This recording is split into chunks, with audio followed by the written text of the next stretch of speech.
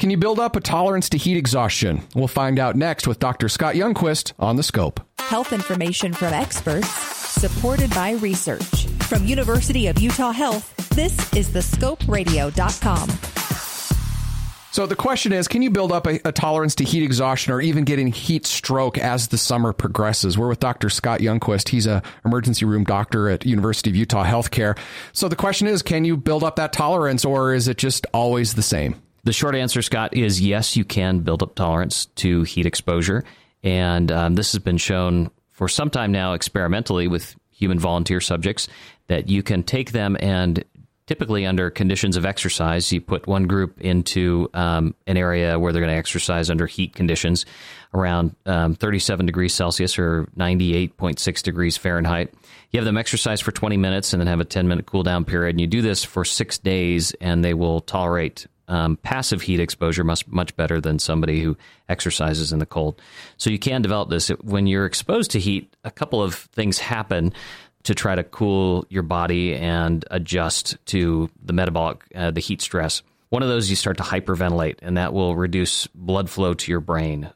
So you start to lose the amount of blood going to your brain. That's why people can get altered mental status with heat stroke. We call it heat stroke, not because they're actually having a stroke, but because sort of like a stroke, their brain is deprived of essential nutrients and oxygen. So that occurs. You also have a diversion of blood flow toward the skin. So you sweat, and also your skin heats up. So you can radiate heat from the body and try to lose heat that way. But that also reduces your circulating blood volume, and so you get a drop in your blood pressure, and that can be in cases of severe heat stroke.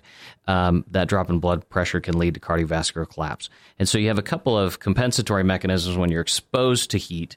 And at a cellular level, there are these proteins called heat shock proteins. The heat shock proteins are produced in response to this and give you this tolerance. So people who are exposed to exercise under conditions of heat build up this tolerance by producing these heat shock proteins.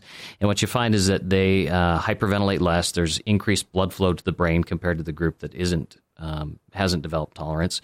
And so they're able to compensate much better. They also increase their plasma volume, so they hold on to water a little bit more, anticipating they're going to be sweating and things like that. So at the beginning of the summer, when I feel like, oh man, I'm just having a hard time handling the heat, versus the end of this summer where I'm running and cycling and it doesn't bother me at all those things are happening inside my body. Exactly. That's why you feel better as the summer goes along in the same amount of heat. Gotcha. And I would imagine that everybody's a little bit different. Some people probably have a natural higher tolerance rate.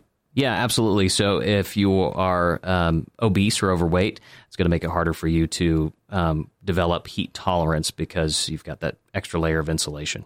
If I'm interested in building up heat tolerance because I want to compete in some sort of an athletic event, is there a systematic way I should go about it, or is it just about getting out for longer and longer periods of time? There are several protocols you can look at online. So if you do a Google search, you'll find several proposed heat tolerance regimens that you can adopt.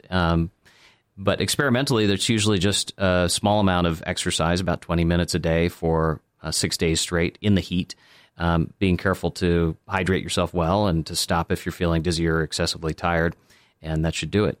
All right. Well, thank you very much. Indeed, you can build up a tolerance to heat exhaustion. Have a question about a medical procedure? Want to learn more about a health condition? With over 2,000 interviews with our physicians and specialists, there's a pretty good chance you'll find what you want to know.